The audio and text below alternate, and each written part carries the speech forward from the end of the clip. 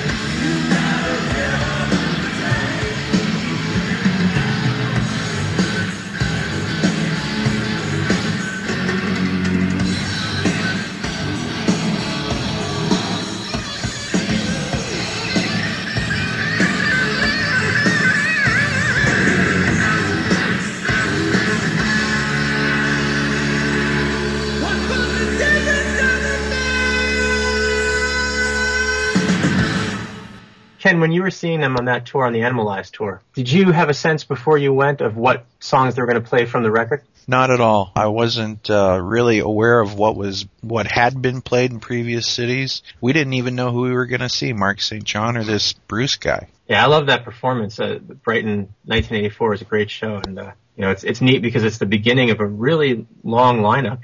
Just a lineup that stuck around for a while, and of course, Paul had to put a quarter in the swear jar. I noticed the lyrics never mention that, do they? What about putting quarters in swear jars? No, the F-bomb is not in the lyrics for that song. You mean on like if you got the lyric sheet, is it on there? Yeah, no, I don't think it is. Yes, he did. There we go, yeah. That's fantastic. So everyone, go get your copies of Animalize and check it out. I don't think that word is on there. Naughty Paul. Bad Paul. It's like in the 80s, he discovered an entirely new vocabulary that he had previously thought was unavailable to him. Well, the band had to seem tougher, I guess. Yeah. Changing times. It's amazing when I think about buying that record, I remember looking back on the back cover, and God, do I even say this out loud? They looked tough. It seemed like they were tough on that, something about like standing above a river of lava and animal pelts was tough. Gene kind of looked like Conan the Barbarian, not Conan the O'Brien. Right. No, he did. A little bit. Anyway, speaking of new records, Kiss are heading back into the studio. That's what the rumor is. We heard something from Tommy saying that was going to happen this year. Rumor is that it's going to be, following the same formula as Sonic Boom. What do you think, Ferk? That is just fantastic. When Sonic Boom came out, I didn't believe it was coming until I had it in my hands. And the idea that they're doing more and more is just phenomenal. And Sonic Boom's a great record. A second Sonic Boom is not a bad thing. No, and I like, in History, they're kind of sister albums. Like I was just thinking that. Right? Like, Look It Up and Look It Up in Creatures, right? Kind of Animalize Rock 'n' Roll Over and Love Gun. Yep, Rock and Roll Over and Love Gun. Yeah, if these were sister records. Hot in the Shade and Destroyer. No, I'm sorry, that one's wrong. And hopefully it will mean that they're back on the road again. And in fact, we've got something very cool from this past tour, a little peek backstage with a band that Gene has on Simmons Records. The band is called The Envy, and they opened for Kiss on most of this most recent tour.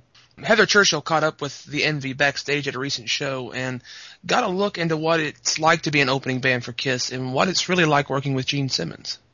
Big thanks to Heather, who's our podcast correspondent from the Great White North. So give this a listen. Hey, what's up? I'm Sean. I'm Void. I'm Izzy. I'm Bodan. I'm Johnny. We are The Envy on Simmons Records, and you're listening to Podkissed.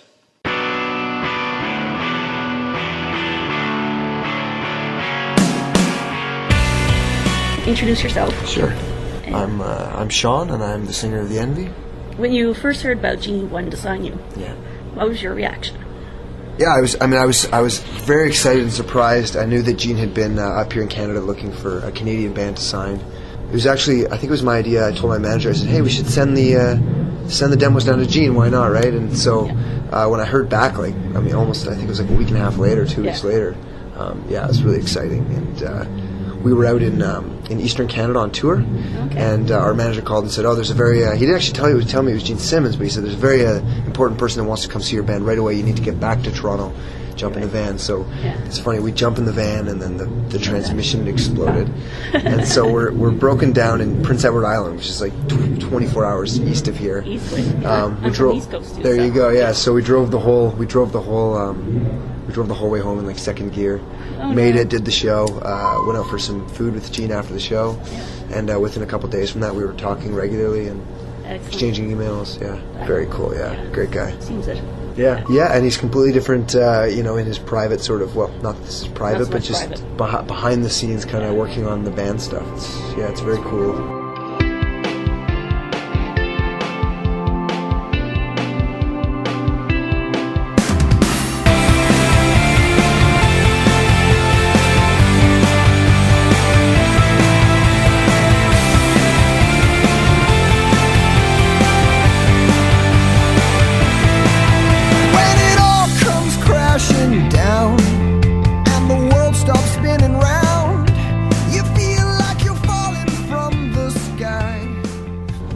When you guys signed, were you expecting to go on tour with them last summer at all?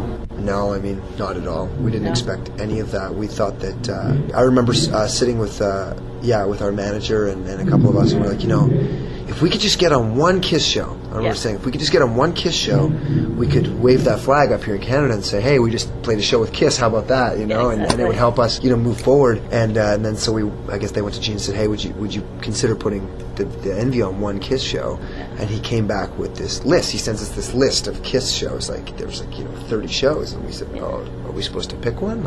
And he's like, "No, you're on all of them." So it's like, that must have been a blast. That was phenomenal. Yeah. Really great. I mean, they're a great band. We learned a lot. It's very, very cool. Anything that you learned from them that you actually kind of take into your own account? And I mean, Paul Stanley, mainly for me as a front man, he definitely he knows how to command the audience, and he knows how to. He's one of the best out there. Yeah, he's the best, and he knows how to gauge their reaction, and then kind of change his show depending on how the audience is reacting that night, and he knows how to, if they're a little bit quieter than him, he knows how to get them, he knows how to grab them. Yeah. So, for me, that was watching him every night was really it's inspiring. Did you watch a lot of the shows backstage? Every night, I picked a different spot in the venue every night. I remember on the early shows, I would go out to the soundboard and just watch the show. And then as I wanted to see, how do they do that and how do they do that, I would go backstage. I would kind of sneak into areas I actually wasn't supposed to be, sit there and watch how they do the explosions and the pyro. And I mean, there's 100 people behind the scenes running that whole thing, and it's exciting to watch. So I'm falling from the sky into your dreams again tonight. And this time I'm holding on to you for life. In my arms I'll hold you tight, in my dreams again tonight. And nothing's ever felt so black and white. So hang on baby girl, tonight I might be halfway around the world. I miss you girl. So open up the highways in the sky to see an angel wake up fly all night.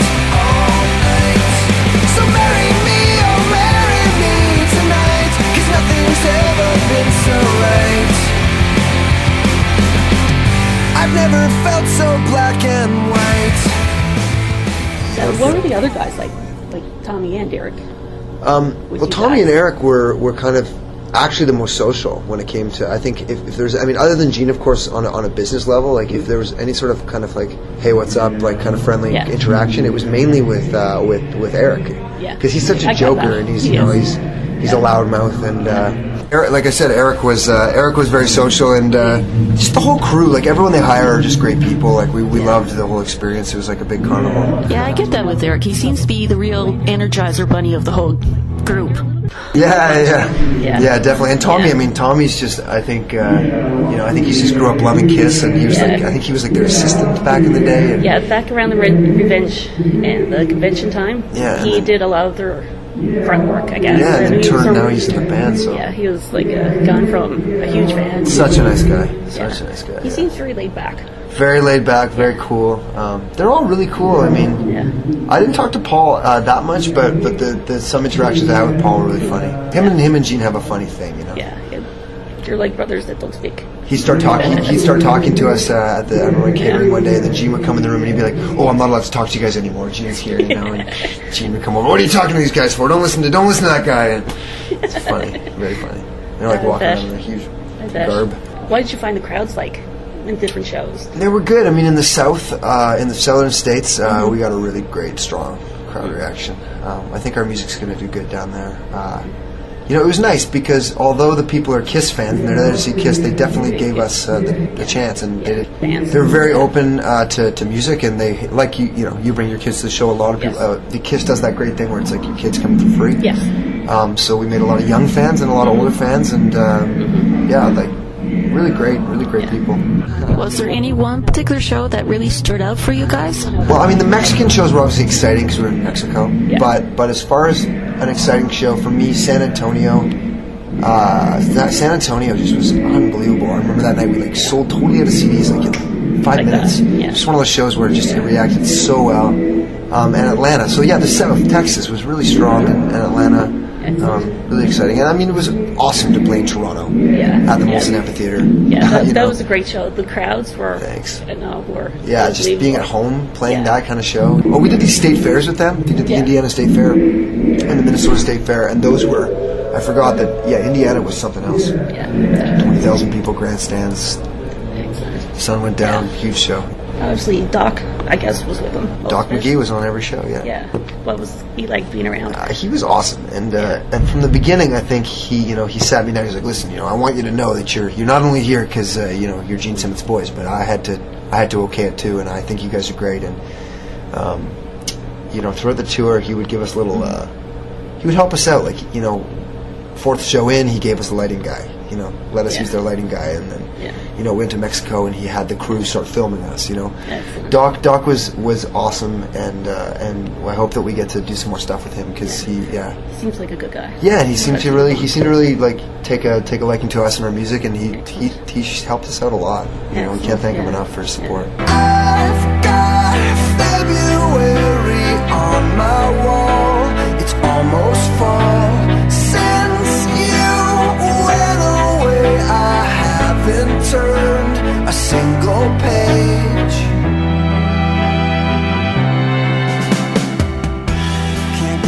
So what's next for you guys? Well, we're on the Finger 11 tour now. We have 20 more shows. The EP just came out on iTunes, so you can get that at thenvmusic.com/iTunes or just by searching The Envy on iTunes.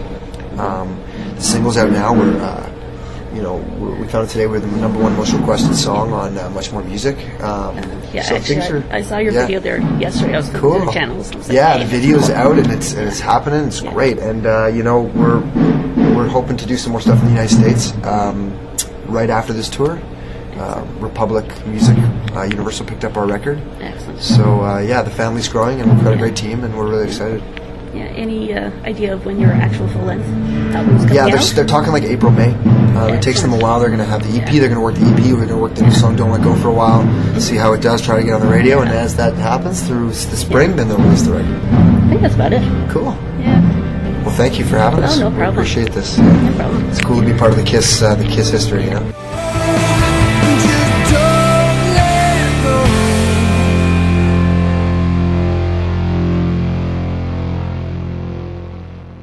Thanks to Heather for that excellent report. And up next, we continue to look at the life of Eric Carr. We got a lot of great feedback from the show we did last time, podcast number 40, which was all about Eric Carr. And we're going to be checking in right now with someone who is very near and dear to him, Carrie Stevens. Eric and Carrie dated for 4 years. Carrie is an actress and a Playboy model. Ken caught up with Carrie recently, and here's his interview with Carrie Stevens.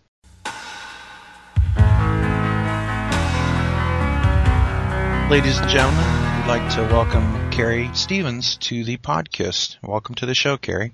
Thank you so much. I'm happy to talk to you. And it's a pleasure to talk to you. I never thought that I'd actually get to speak to a former Playboy playmate here, and here we are. Because there is no such thing as a former playmate. Once a playmate, always a playmate. See, this interview's already informative. Yes, I'm already teaching you something. Exactly. You learn something new every day. Because there's only one Miss June 97 or August 86, whatever. You own that month and year as a Playboy playmate. So it's kind of like your Miss America. No one can ever take your place there. Kind of like Miss America. Once you're crowned that or whatever, you carry that for life. Yeah. Well, I guess you could be a former Miss America because there's a next Miss America. I guess you're right. You could be a former Playmate of the Year, but not a former Playmate of year 2011, for instance. Okay.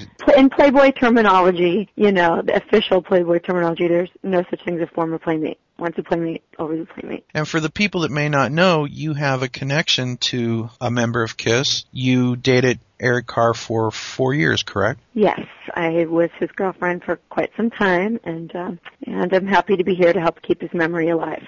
We just recently did 2 episodes featuring Eric, and we're kind of looking at his life, and we'd like to talk to you about him and your thoughts on the band and just anything you can tell us about him. Did you have trouble dating such a short guy? Well, I'm shorter than he is.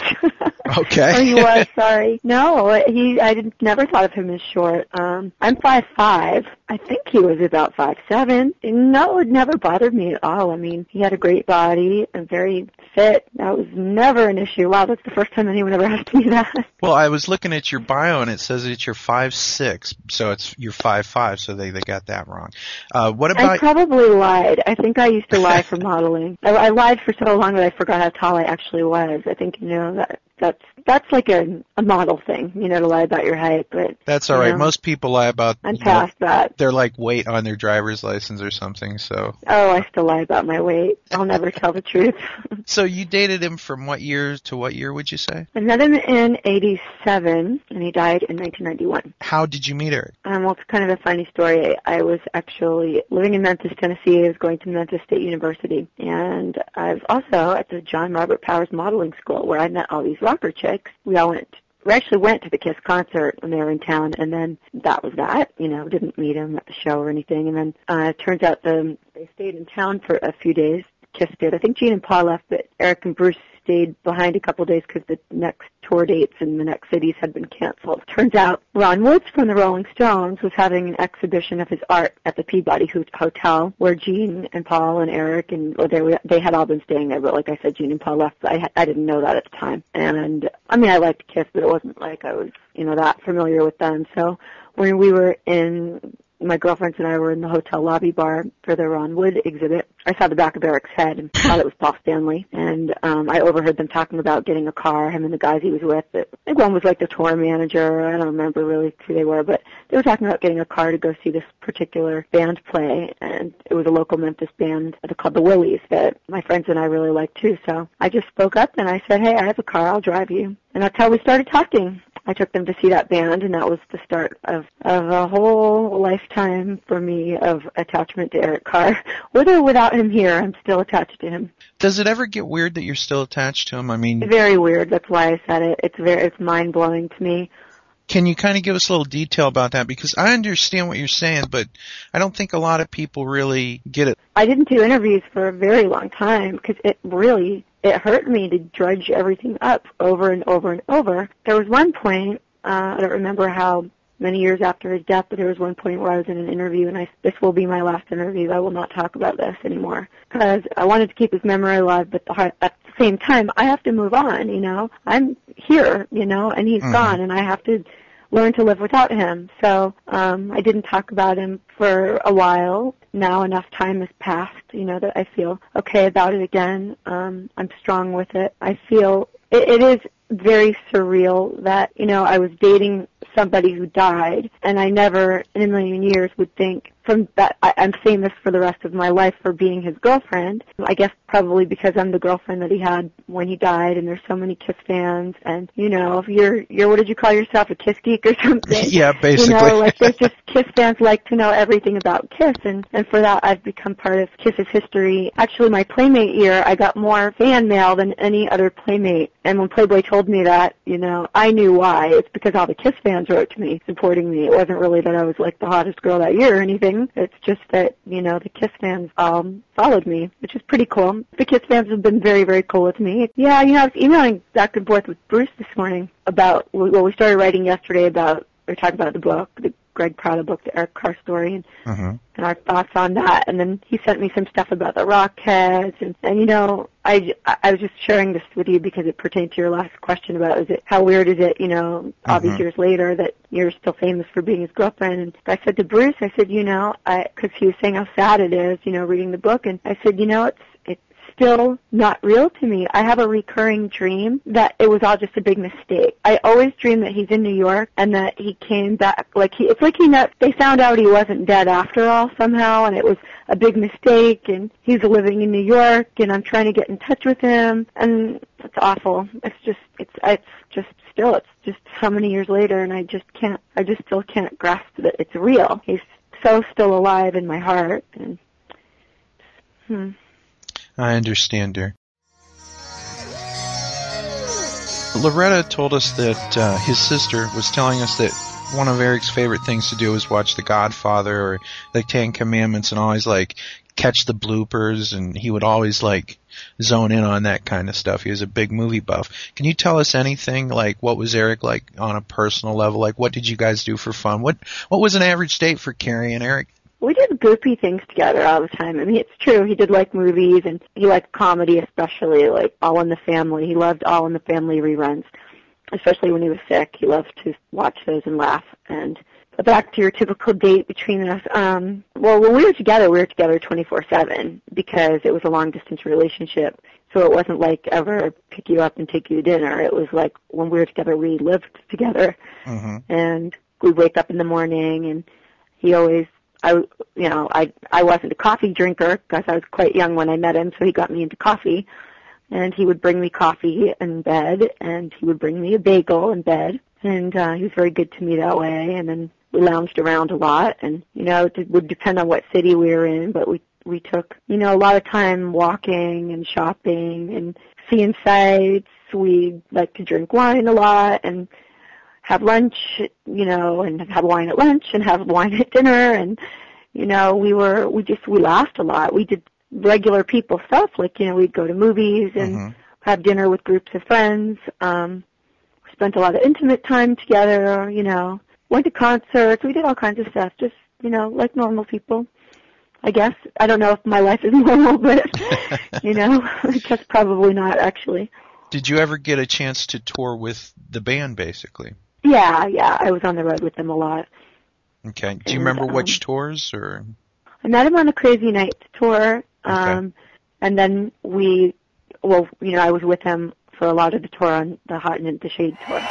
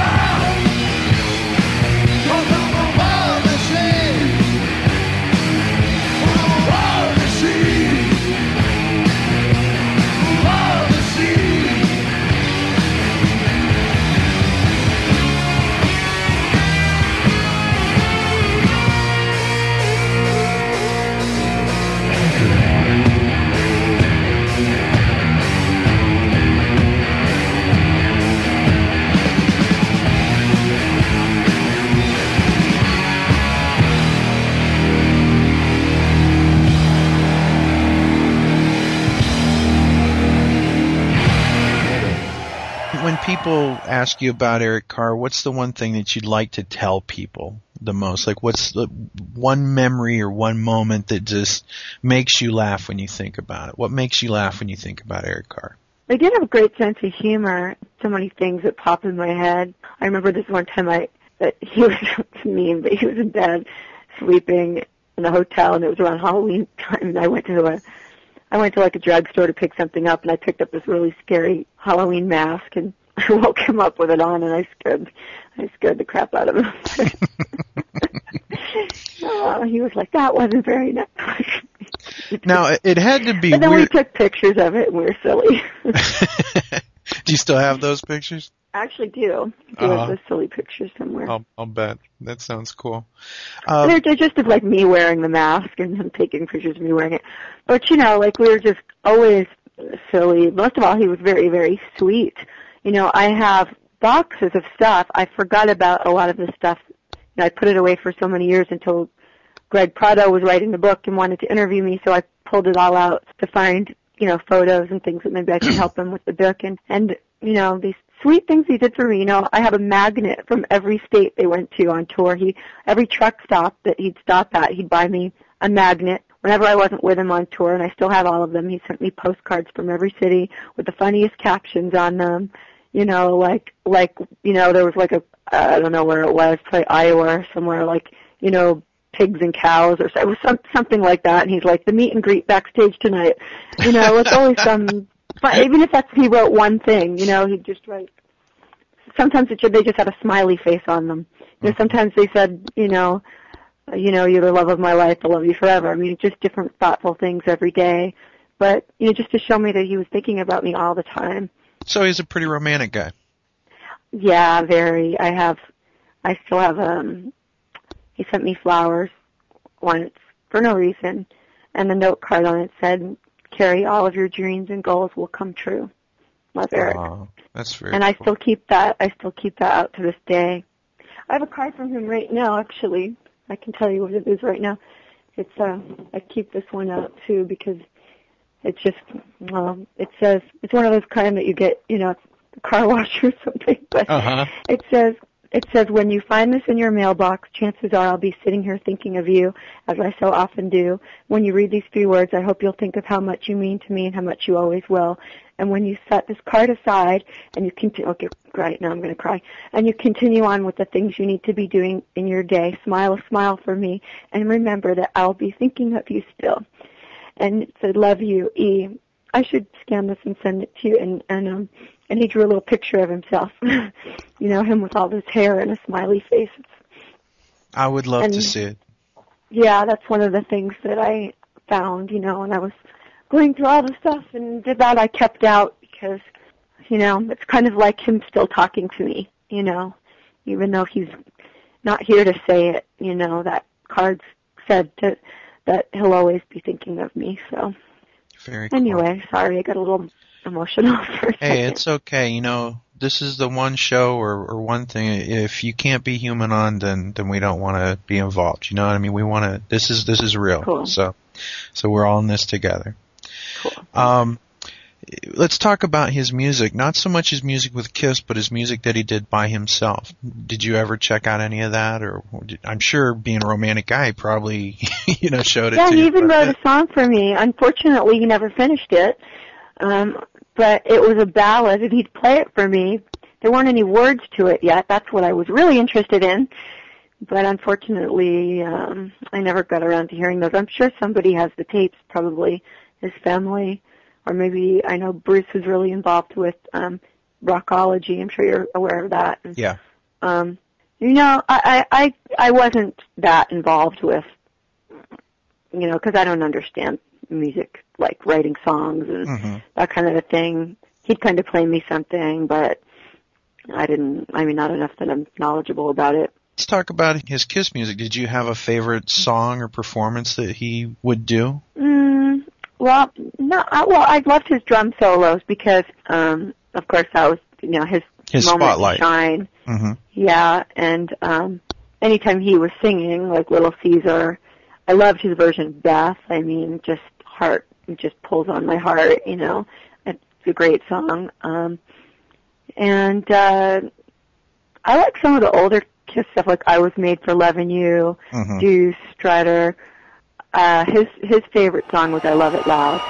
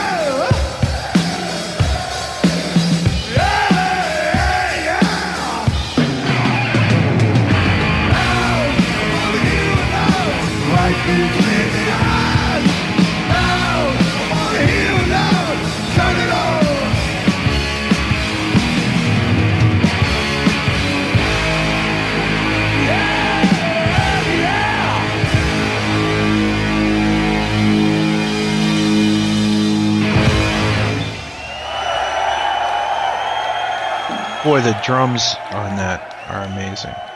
Well, my son just played drums on that at 9 years old, so it's pretty cool.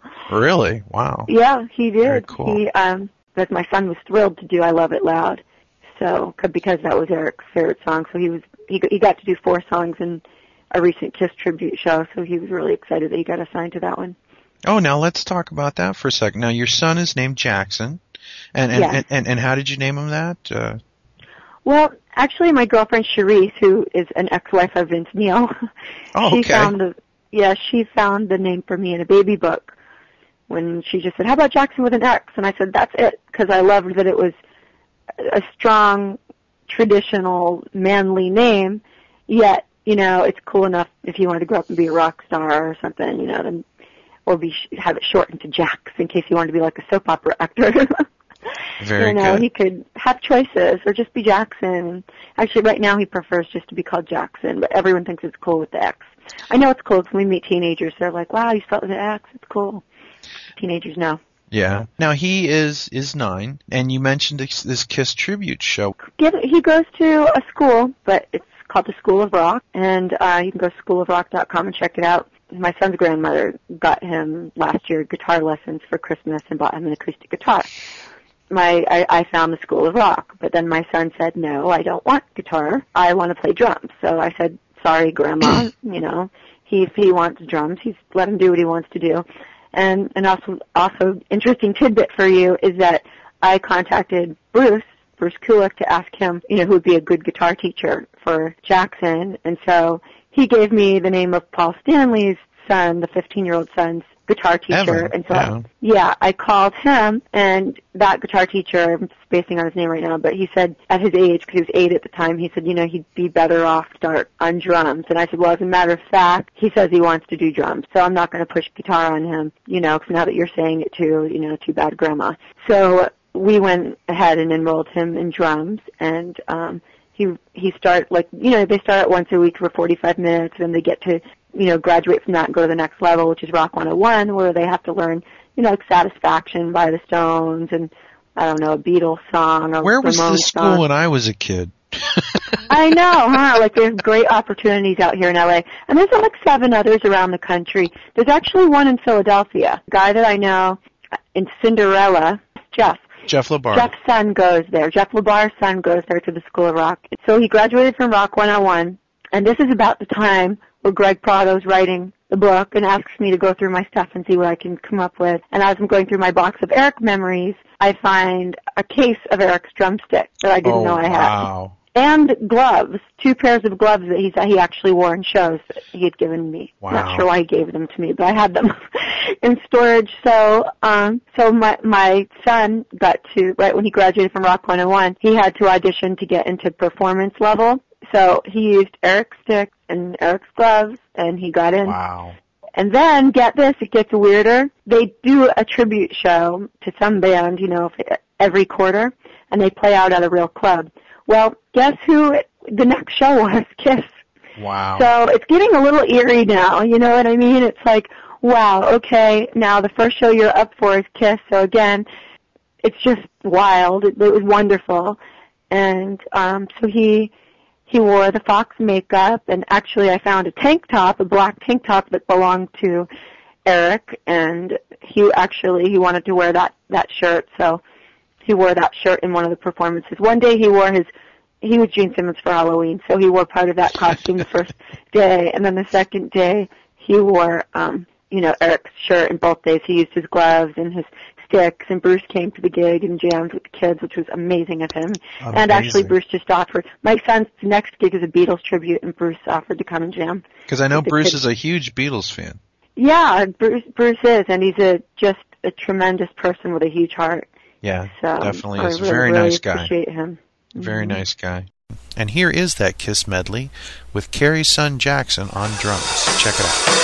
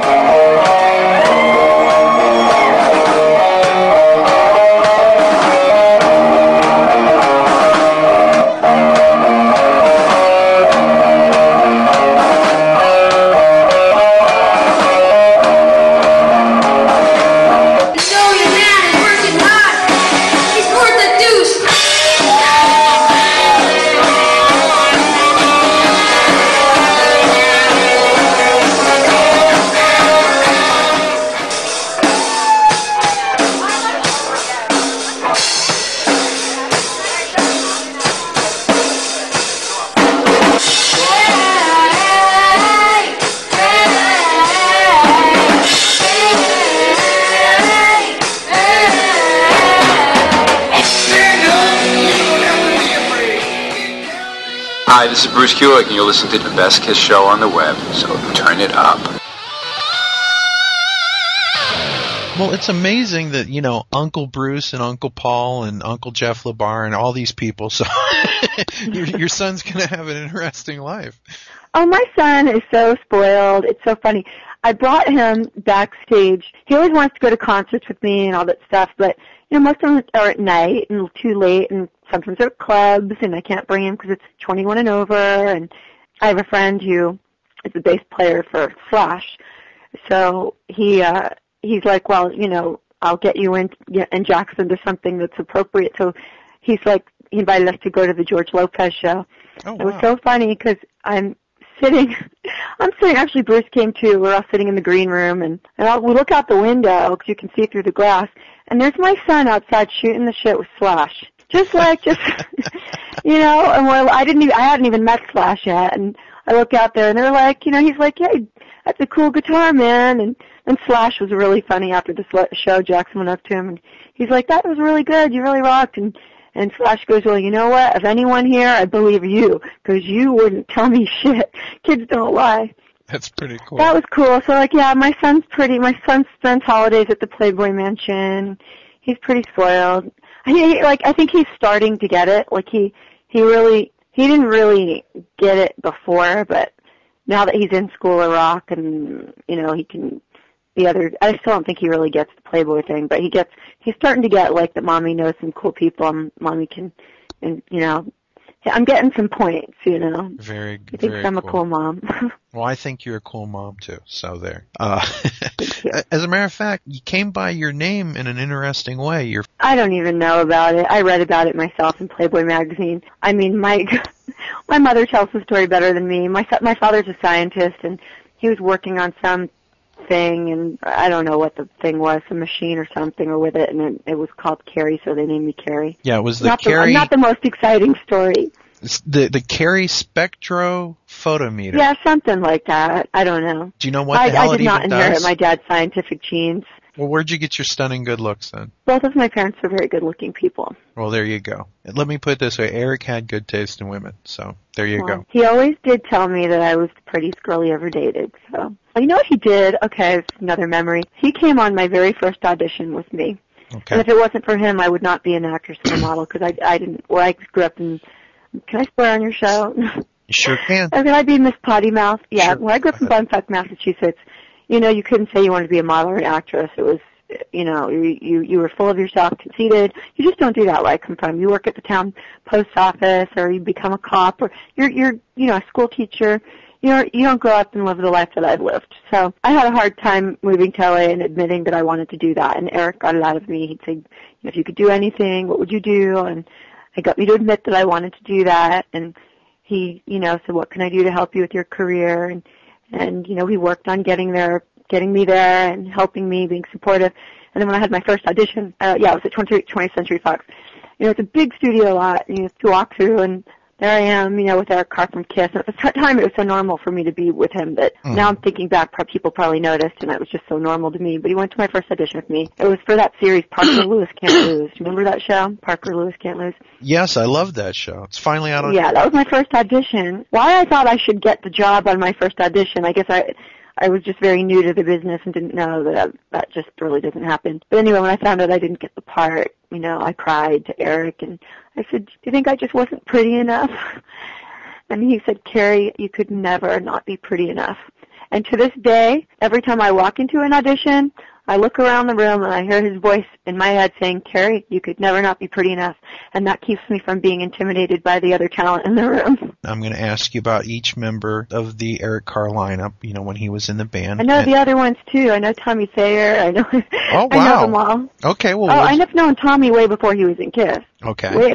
He's one of the first people I think I knew in L.A. Well, then let's start there. What are your thoughts and impressions of Tommy Thayer? I think he's a really nice guy. I think it's wild how he ended up being in Kiss, because when I knew him, he was in a Kiss tribute show with Jamie St. James, and I had a friend who was married to Jamie St. James. Actually, I was in their wedding, and Tommy was in their wedding, too. Wow. Yeah, it's a small world out here in L.A.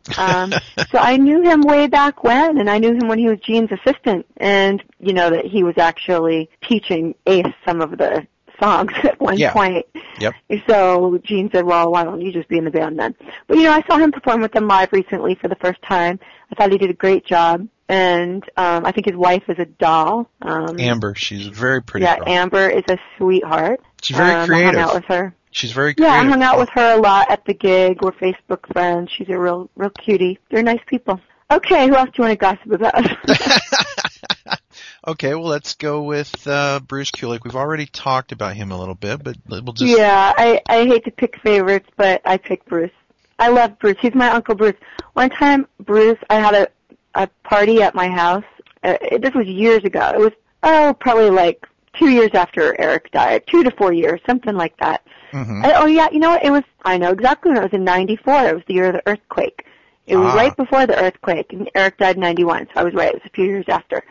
And Christina is still my best friend, who was Bruce's ex-wife. And she and Bruce came to a Christmas party that I had. And there's Bruce Kulick walking around the party with a trash can, cleaning, like he's cleaning during the party. He's just like the sweetest, most considerate guy you'll ever meet. You know, and Bruce has always made time to be on the show. As a matter of fact, he was on the last show and spoke about Eric, and he shared some of his memories. He's a very good guy, and just beyond his talent, his heart and just his kindness is amazing. Hey, Christina, his ex-wife, and I were on the phone yesterday morning talking about how wonderful and awesome he is, and you know, when someone's ex-wife says that about you, you know it's true. That's something right there. So let's go on. Any thoughts on Eric Singer? Do you know him much, or? I know him, but not like to say hello. I think when he first joined the band, I had a lot of mutual friends, and we'd be in the same place at the same time, and I was still very much in my mourning and sadness over losing Eric Carr. I could barely speak to Eric Singer, but it wasn't because there was anything against Eric Singer, and Eric Carr didn't have anything against Eric Singer. He was afraid that Eric Singer was going to take his job. He had a real fear of that, but he didn't dislike him. He wasn't, it was nothing to do with Eric. And then, I would see Eric around from time to time over the years, and he's always been friendly to me.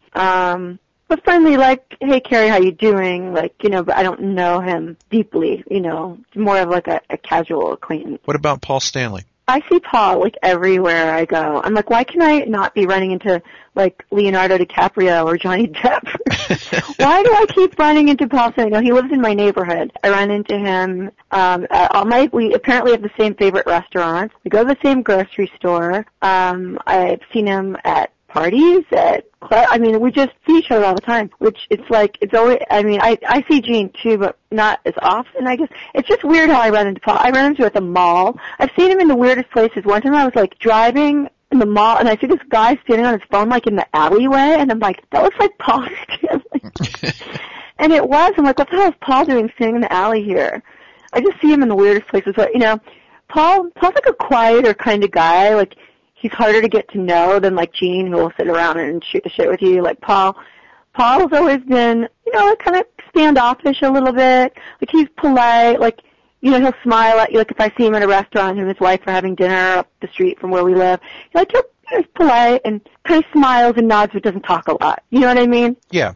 Like, you don't really, like, I don't feel like the same kind of thing, like, like I can't, like, call him up for concert tickets like I do Gene, Like, even though I've known him for so many years, I never felt like I, what I mean? When I was speaking to Loretta Caravello, I'm sorry, Bruce's ex-wife keeps beeping in on my other line, and I can't hear you. What did you say? Oh, I'm sorry. Well, tell her I said hi. Do you want to take the call and get back to me, or? No, it's okay. I'll call her back. All right. Tell her I said hi. Okay. I will. She'll go, who the hell's that?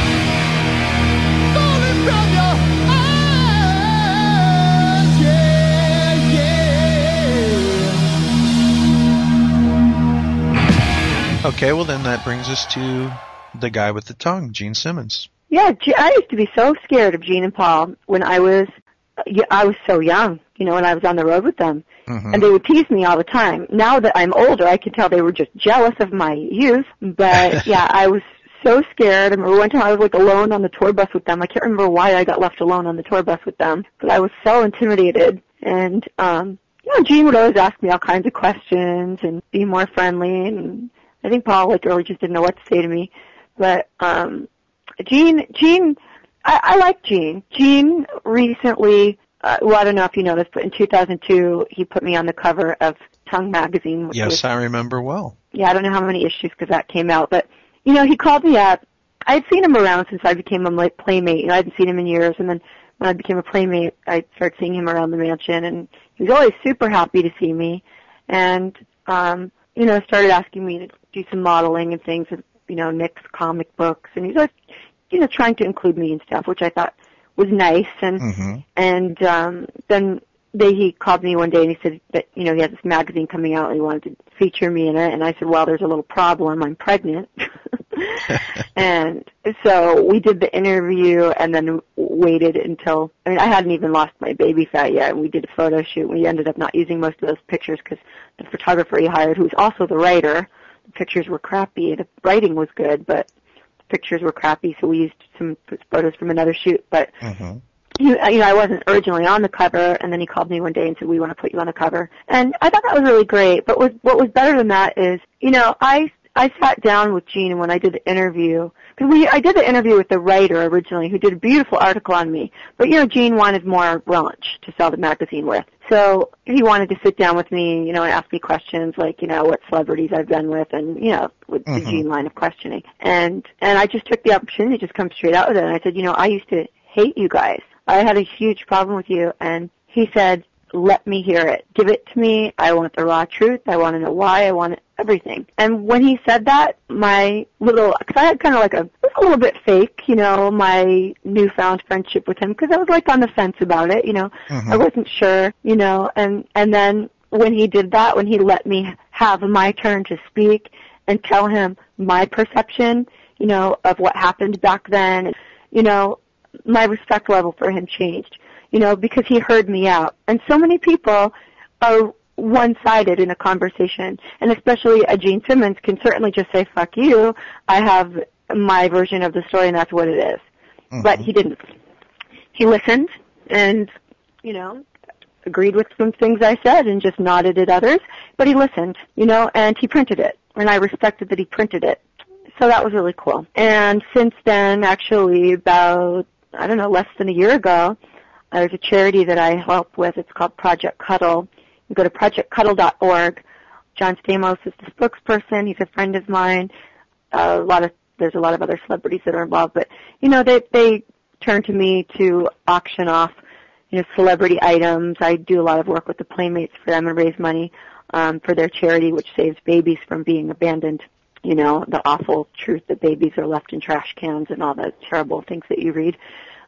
They rescue these babies and place them in homes. So I contacted Gene and I asked him to, and Shannon, asked them to donate. And in the middle of filming their show, they said, come on over. And they live very close to me. And, right in the middle of filming their show, they stopped everything and gave me a carload of stuff. And Shannon carried, even though, she was in pain, she had something wrong with her stomach at the time, she, carried big boxes with me, helped me, carry everything downstairs, and Gene kept pulling out more stuff to donate. So, people like to make him out a lot to be heartless, and he's not. I don't have that opinion of him. I think he's into making money, and I think he's some of the things he's been accused of, but, I think, there's a lot running what he runs, and the band Kiss, the TV show, all of his businesses, writing books, raising a family,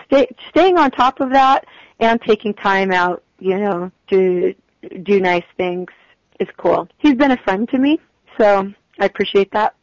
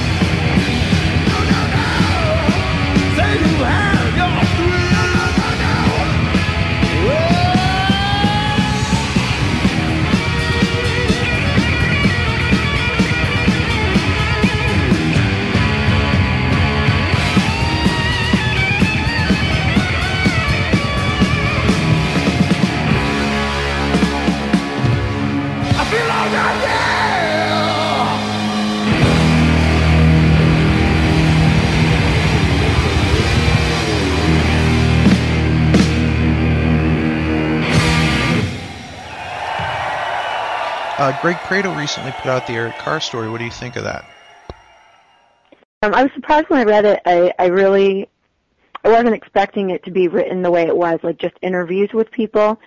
It was interesting for me to read it because I forgot a lot of, different perspectives from everybody. You don't know, I didn't know what was going on in all the other friends' minds, and I was so in a personal relationship with him, and I was so shared his love and his illness. I was so much in that and not in some of the other things. Like, I completely forgot about Kiss taking away his drum solo. I was like, what? I don't remember that happening. Mm-hmm. And then Gary Corbett was very angry in the book and about Gene and Paul, and I love Gary. I absolutely love Gary. I love his wife Lenora, and you know what? That's Gary's perspective of everything that went on, and I kind of forgot all of that stuff. So it's been so hard for me to heal mm-hmm. from all of it and just come to a place in my life of peace and happiness. For me to get there was a lot of forgiving and forgetting, and I've had my opportunity to heal, mm-hmm. since then. I think, I don't know, everybody was asked our perspectives on what was going on, like, during those years I was with Eric. The best thing about it, this actually made me cry more than anything in the book, is that people said such nice things about me. The way, because no one stops to say, oh, Carrie, you're so gorgeous, Carrie, you're so sweet, Carrie, it was so great to have you around, well, Carrie, you were so there for Eric. People don't do that, and then when I was reading Bruce and the way everybody was speaking so highly of me, I was just bawling every time I read a compliment because it was just so sweet. Mm-hmm. I really did go through a lot, so to just read in print, she was really there for Eric, Carrie's the one that was there. It was very validating.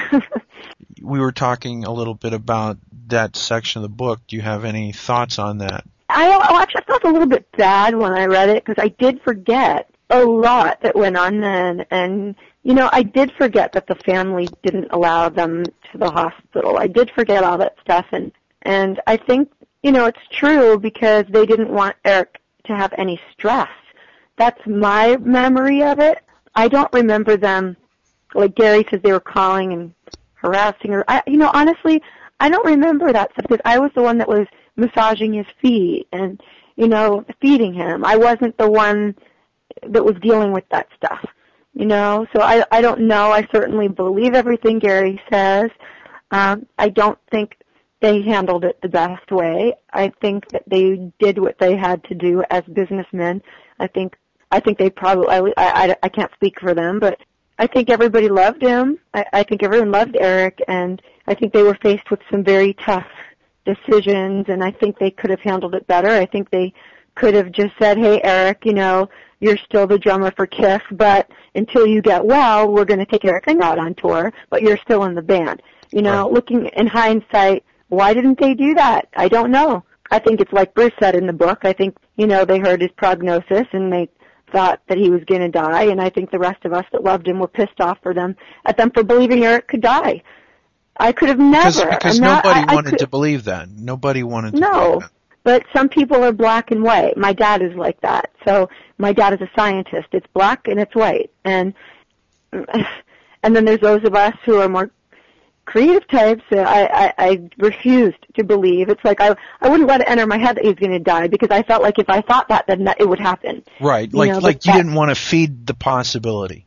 Right. But that's just me. Different people are different, and they weren't. They were looking out for what they needed to get the show on the road, and their priority was getting their album made and getting on tour. And at the time, I'm sure they thought they were doing the best. And I think I don't know, I can't speak for them. I found my peace with it. I would like to think in everybody's heart of hearts we were all doing the best that we could at the time with who we are as people. That's a very good way to put it right there. Yeah, and, I don't believe in harboring anger. I think that is what causes diseases like cancer. Mm-hmm. I think stress causes cancer and all those negative emotions, and I just choose not to have them in my life. I choose to let it go, forgive, forget, and honor Eric's memory with love. Very cool. You recently saw the band. What did your son think of the show? My son had a blast. I'll send you some pictures. My son is a huge Kiss fan. He thinks he is Eric reincarnated, which is a little disturbing.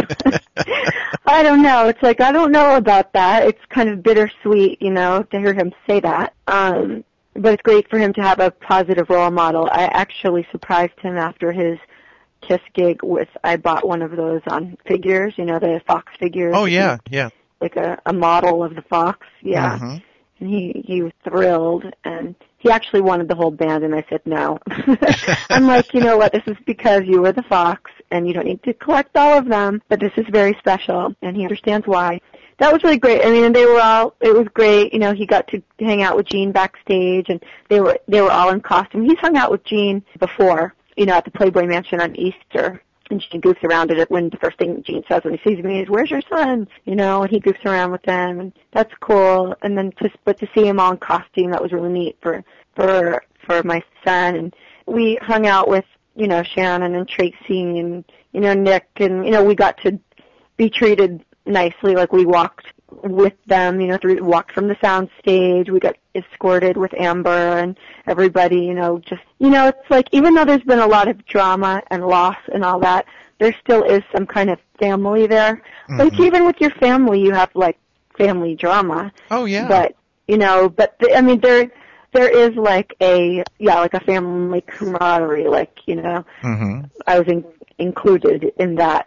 My son and I were included in the special family treatment at the show, and then we actually, I went by myself last November to a show by myself, just with a couple friends, and that's the first show I had seen since Eric was with the band in all these years. I saw them at the Super Bowl, like, in 1999, and I didn't even know they were going to be there. One thing, you know, when Kiss did Playboy, you know, they had the Playmates nude with the Kiss makeup. Playboy actually called me to ask me to do that, to be one of the Playmates in that shoot, and I said, I'm sorry, but that is too weird. I, like, grew up with those guys. I mean, I've known those guys I've known Gene and Paul since I was 18. I can't be naked around them. That would just be too weird. They know me. Like, no, I can't do it. Yeah, that would be kind of different. That rock and roll to you. Let's go.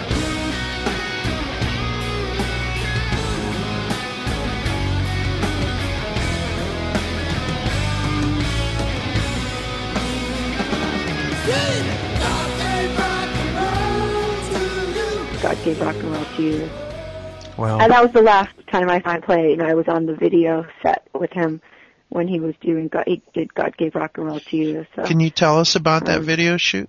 Well, he had chemotherapy. He had to wear a wig. You know, it was real. I mean, he was strong. He was playing strong. Mm-hmm. And he was feeling his spirits were up. But you know, you can see it in the video. He's a little puffy and pale, but you know, it meant everything to him to be in that video. They almost replaced him and didn't let him do it, and he had to get the doctors to say he was healthy enough to do it, and it was okay. And I know that Gene has one time said that he really didn't want Eric to do it because he was like, you should be getting well. You know, this is just a thing. You need to get well. Come back when you're stronger, you know. I remember him saying that you could tell that this was his heart. This is something he wanted to do. It meant everything for him to be on that video set. I am so happy that they gave in and let him, you know. That helped him to feel alive, like he was gonna live. It gave him some hope, and, you know, it was, you know, he was doing what he loved, and, you know, I just never thought it would end this way. It's just still amazing to me. None of us ever did. I'll tell you, I was at work when I found out that Eric had passed away, and I just froze. It just, you know, what's Kiss doing on TV at this time in the afternoon? What's going on? And it stunned me, and it still chills me to this day. I met Eric Carr once. I talked to him for about 4 whole minutes. The way that he treated me as a fan was amazing, and I'm sure that you saw that time and time again. Oh, he answered all his fan mail. I still remember his living room with boxes and buckets of it.